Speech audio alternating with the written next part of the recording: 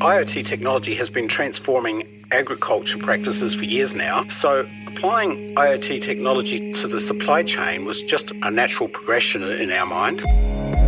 With my morning toast this morning, I had a slice of avocado. The label said it was grown in Queensland. It was quite nice actually, but I digress. The point here is Queensland, well, that's 2,500 kilometres away from my home in Sydney. But the knife I cut the avocado with was made in Korea. Now that's a bit further, but still not unusual. But I washed that avocado down with a cup of coffee, and the coffee came from Venezuela, made in a coffee maker manufactured in Germany. I'm sure you can see where I'm going with this. I won't bore you with where my shirt, shoes, car, iPhone were made, but here's the thing. Stuff is constantly being shipped from place to place, and doing it efficiently is the key to profitability for many industries. That brings us to the Internet of Things. IoT is solving problems in many fields, but maybe nowhere more so than in supply chain management.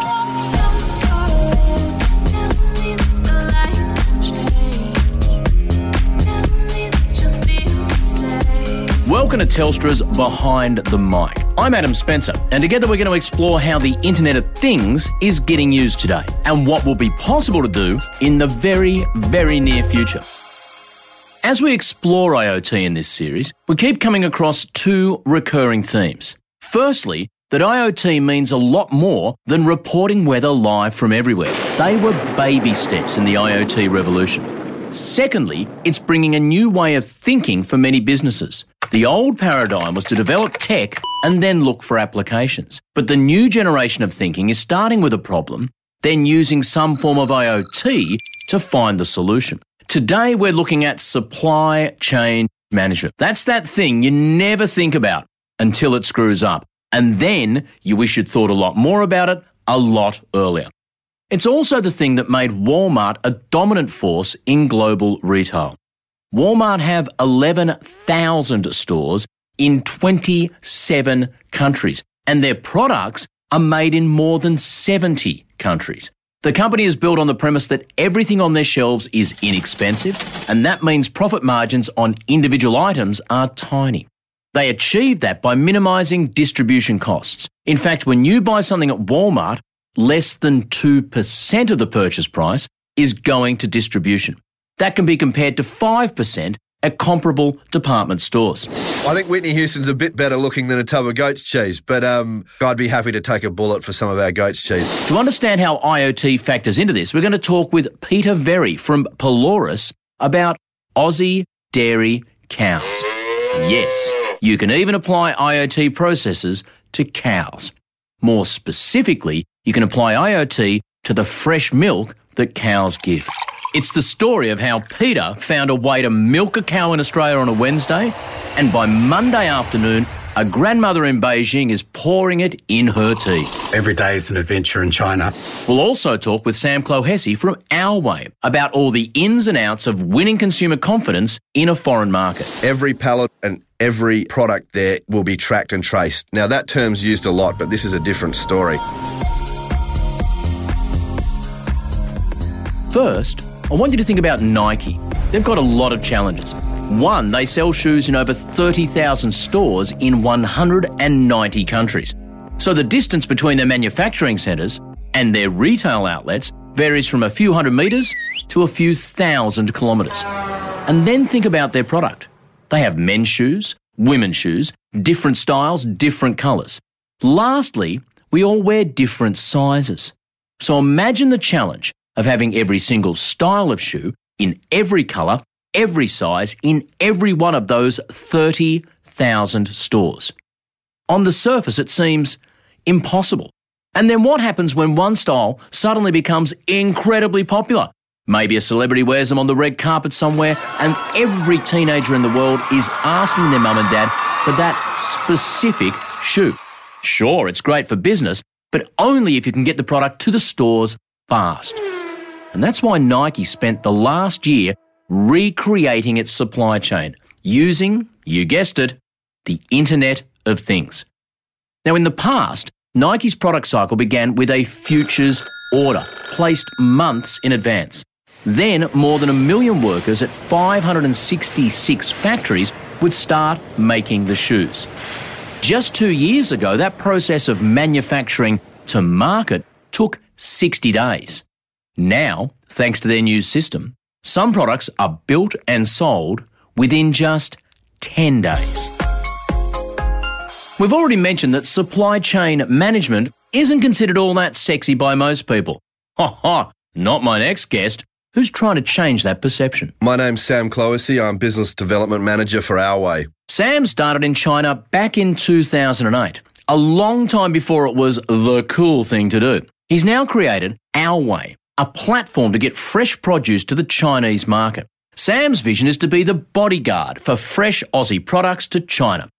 Think of him as the Kevin Costner of broccoli. What was the quality control like on products back in China in 2008? Let's just say it was lamentable, Adam, and a lot of room for improvement, and that is probably still the case to this day. Give me an example of something back in 2008 that made you realise that there was room for improvement here. Well, I was with a friend of mine just out of Shanghai, and we went to one of the local supermarkets, equivalent of a sort of a Woolies or something over there in Shanghai, and we went to the fresh fruit section. I didn't really know a lot of Chinese at this point in time, but my friends pointed me over and told me that the lemons we were looking at right in front of us were Australian lemons. Great stuff. I'm no major foodie, but I looked at the lemons and they just didn't quite look the right size or shape or even colour. Anyway, I picked one of them up, and it had one of those little oval-shaped stickers on that many do at the market, and it said Product of Australia. And anyway, I had a look at it and I still wasn't convinced, and I put it down and I said to my friend, I'm not sure if these are Australian lemons. And lo and behold, when I looked back at my hand, it was covered in yellow paint or a yellow film, and the food had actually been painted or spray painted in some form. I then purchased one of those lemons and took it home, and inside, let's just say it wasn't full of juice, Adam, and let's say I'm 99% sure that it didn't come from our great country. Okay, so 10 years ago, you had a painted lemon in your hand.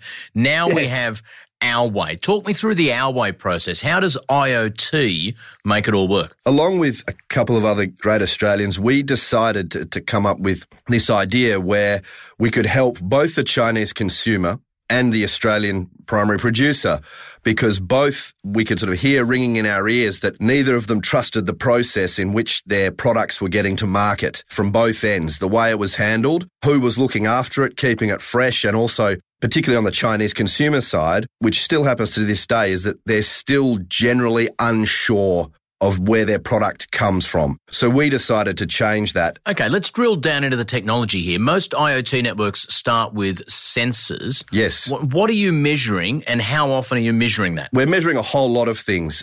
If you can imagine, so there's a portal where the Chinese consumer can go on and purchase products that we're offering from Australia in a pre-order sense. Let's say goat's cheese, for instance. We will then go to our supplier in Australia, and then the process begins. From the moment that we take possession of that product at the farm gate and or the factory, every pallet will be tracked and traced. Each of these pallets will have what's known as a sendum device inside, which can track and record a whole host of data from location to temperature, you name it. At the moment, what we're doing on the platform is we're visualizing and really trying to market, those GPS coordinates so that we can prove to the Chinese consumer that it's coming from, for example, somewhere in New South Wales to Sydney Airport, to Shanghai Airport, to their home.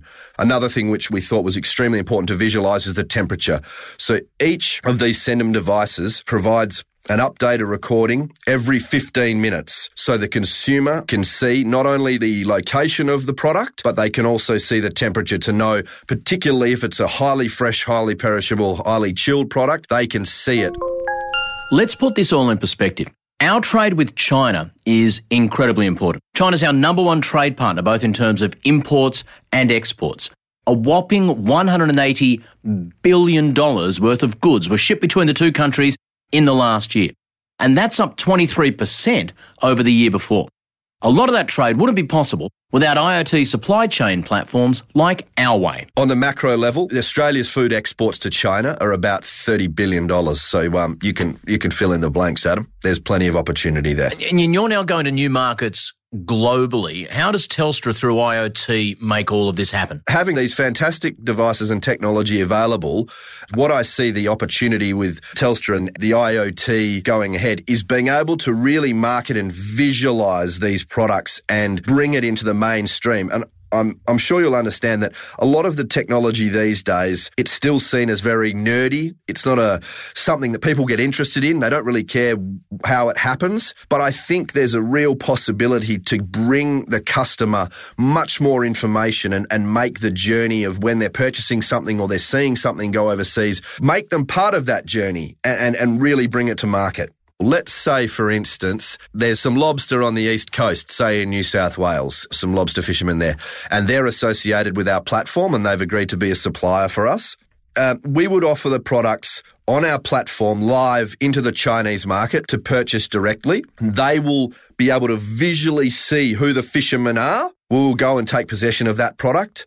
Obviously, one of those sender devices, or there'll be all the tracking devices will be involved in that shipment. Then it is taken directly to Sydney Airport from there. We'll then take that product directly to mainland China. The consumer has already seen it come from New South Wales. They've had the updates as it's gone through the air. And then once it's landed, then it goes to our own warehouse, which is about half an hour to 45 minutes from Shanghai. Once it hits our warehouse for clearance, as it has to go through customs, then it's sent straight out in a truck or a van to consumer or hotel, whatever it may be, and they can watch the entire journey. And obviously with some good visual additions of film and social media, we can develop that trust over time so that they know that everything that they're purchasing is within the one chain. So, Sam, the technology has already brought this process so much faster. Are we doing it now as well as we possibly can, or could the technology and the people come together to make these processes even quicker in the future? Oh, no, Adam, I still think there's room for improvement. The lead time to get products from place of production in Australia to the consumer in China, it's not too bad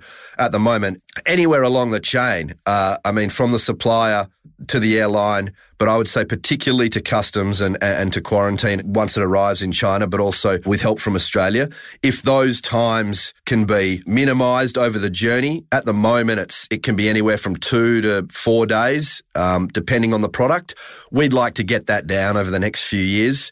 To ideally be able to have an order placed and get it to that consumer within 48 hours over the next couple of years, and then ideally in 24, probably over the next 4 to 5 years. It's interesting, Sam, because we're talking about technology and technology doing amazing things, but it's all going to building that very human quality of trust between people. It still comes down to people working with and believing in people, but it's technology that's allowing that to happen. Yeah, absolutely. That's right. And I can imagine in the future there's going to be, blockchain now, and then you've got cryptocurrency. I mean, these things are going to be ubiquitous soon. There's going to be 100 different companies doing these things. And to the layperson, they're going to be thinking, okay, you can track it, you can trace it, I can follow it, that's fine.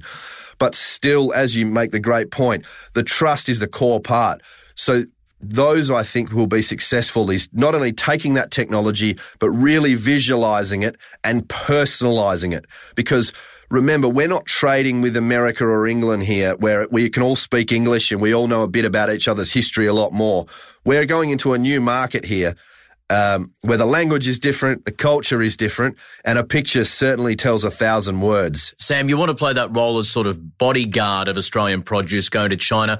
Are you comfortable with me describing you as the Kevin Costner of goat's cheese? Look, I'd be happy to take a bullet for some of our goat's cheese, Adam. Not a problem. Well, Sam, I'm sure I speak on behalf of millions of Chinese consumers of lobster when they say, I will always love you. Thank you. Sam, lovely to speak with you today. Pleasure, Adam. Great to speak to you. Now, IoT-directed supply chain management is one thing, and not the easiest thing to say, but Amazon has taken it a notch further. They've added robots. Amazon's specific challenge is that every order they fill is unique. This isn't 100 pallets all containing 1 litre bottles of milk. This is sending books to New York City, dog toys to Berlin, bike parts to Port Hedland. That means Amazon has massive warehouses containing tens of thousands of items. Originally, they had humans walking the floor of these warehouses scanning packages. Those have now been replaced with Wi-Fi-enabled robots that identify products by reading QR codes using built-in cameras. there's an artificial intelligence program that prioritises shipments depending on what option the customer selected. And that same program notifies manufacturers when inventory needs to be replenished. Okay, enough stalling. Let's get to those cows. I'm Peter Very, Managing Director of Peloris Global Sourcing. 5 years ago, the idea of selling fresh Australian milk in China was pure fantasy. Sure, everyone wanted to get a piece of that incredibly huge market, but the paperwork alone to get dairy products approved for importation took 21 days. And milk expires in, you guessed it, 20. Peter has tons of experience moving goods around Asia. Most of his work has been moving massive shipments of steel. But a few years ago, he came across to milk, which brings a whole new set of challenges. To solve these problems, he turned to the Internet of Things. There were 5 key problems that we faced in shipping fresh milk to China.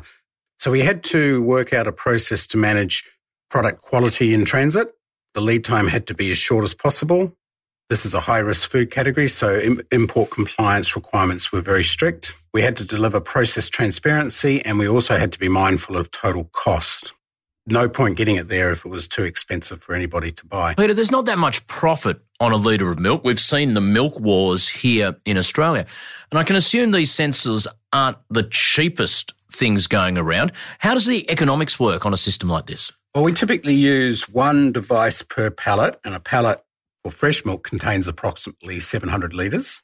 Typically, we can cycle a single unit about 2 times every 4 to 5 weeks. So the actual cost per trip is quite low at around $15 per pallet. I would imagine of all the avalanche of data that can be harvested, you really need to know 2 things, location and condition. Where's my stuff and how's it holding up? How do you get information on those fronts? Well, the data log we use is similar to a mobile phone in many respects. So what it does, it records the relevant shipment location and temperature and quite a few other parameters as well. And it's recording this information continuously, and then we have programmed it to upload the information to our server every 15 minutes.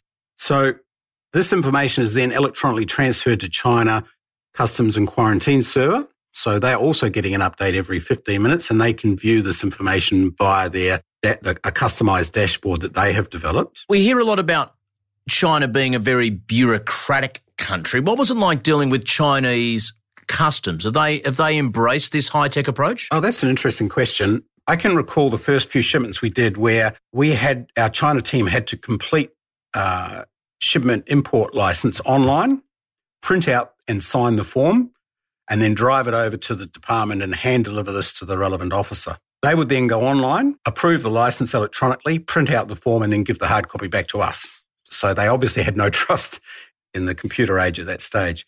Once we'd been operating for about 6 to 12 months, and they realised the transparency of our model and the protocols that we had in place that ensured the integrity of our imports, they started to push us to actually go more electronic. This has actually resulted in us collaborating with China Customs and Quarantine Department to develop and build an integrated online platform. So every shipment can be monitored in real time. So this means that China import authorities can log in and view the location and temperature of a pallet of milk en route to Sydney Airport if they wanted to. Believe it or not, lobster fraud is becoming a thing. The value of a lobster varies wildly on where it's caught. But many consumers can't tell one beady-eyed bug from another, so they have to trust the sign on the tank.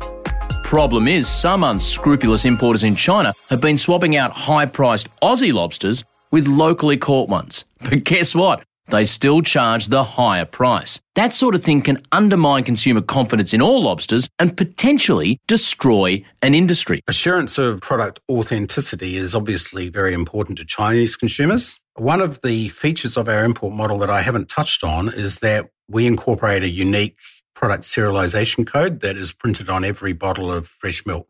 So every bottle is unique. So it's funny you mentioned lobsters because, in fact, we're working with a seafood co-op to implement a tag that this label can be applied to and can be attached to individual lobsters that will validate their authenticity. This serialization code can also be embedded with a whole range of information to the consumer, including even where it was caught, although we've been told that this information probably won't be provided by most fishermen. Peter, are you suggesting Australian fishermen lie? Please. Well, some, not everybody.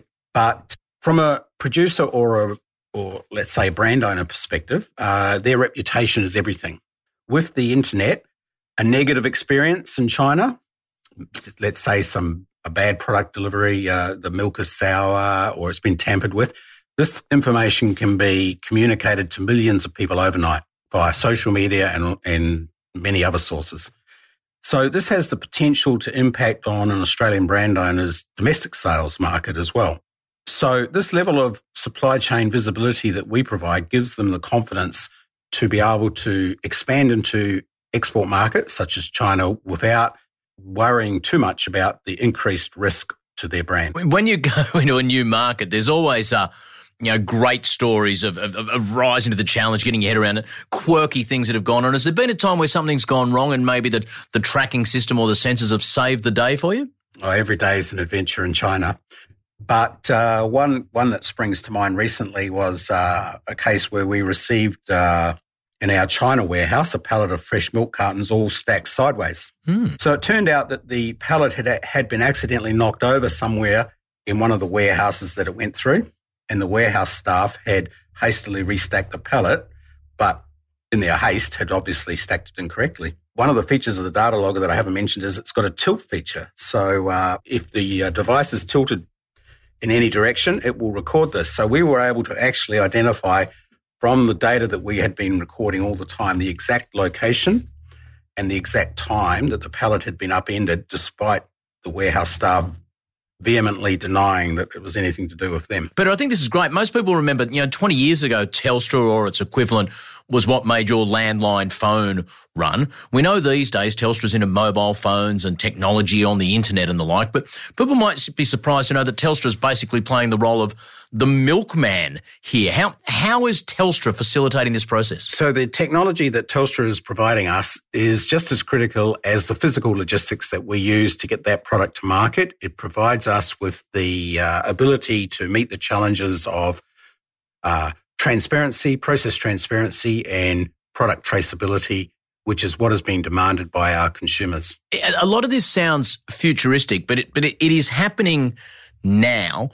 Where do you see it going? What are the next generation of problems that could be tackled by this IoT technology? IoT, by its nature, is the tracking of things, is the Internet of Things, and I think that supply chain transparency and consumer connectivity with real-time information about the products that they're purchasing will become the norm, if not the minimum requirement for food exports and probably domestic as well. So to retain and to grow markets, especially in the global marketplace, I think producers need to start working towards this transparency and traceability now. Peter, it's been lovely speaking with you. Best of luck continuing to take fresh milk to China. Thank you. Thanks very much for having me on.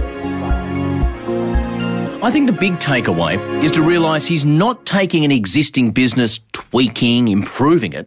He's actually creating an entirely new market. As I mentioned, selling fresh milk to China simply wasn't possible 5 years ago. Without the IoT network that Telstra's helped provide, it just flat out couldn't happen. But now it's being sold. Millions of dollars are being made. This is an incredible story. Well, that's it for this episode of Telstra's Behind the Mic. You can also check out Telstra's Behind the Mic series from Vantage, where we explore new ways of thinking about your business. From that, we sat down with Charles Dewick, a man who can help you kick your bad habits as soon as you figure out which ones you really want to kick. You have to recognize there's no such thing as a good habit or a bad habit, right? Our brain has an instinct to make things into habits. Our brain loves to conserve energy. And so when it finds a cue, a routine, a reward, it'll make that into a habit as often as it can. But for some people, what looks like a bad habit is a good habit. I like having a drink in the evening, right? Now, some people might say that's a bad habit, but it isn't for me. That's part of the Telstra Vantage series. Subscribe to that, and you'll also get the next episode of this series on IoT as soon as it's released. I'm Adam Spencer. I hope you enjoyed the podcast. I hope you learned something. I know I certainly did. And I hope you'll join me next time and Telstra's Behind the Mic.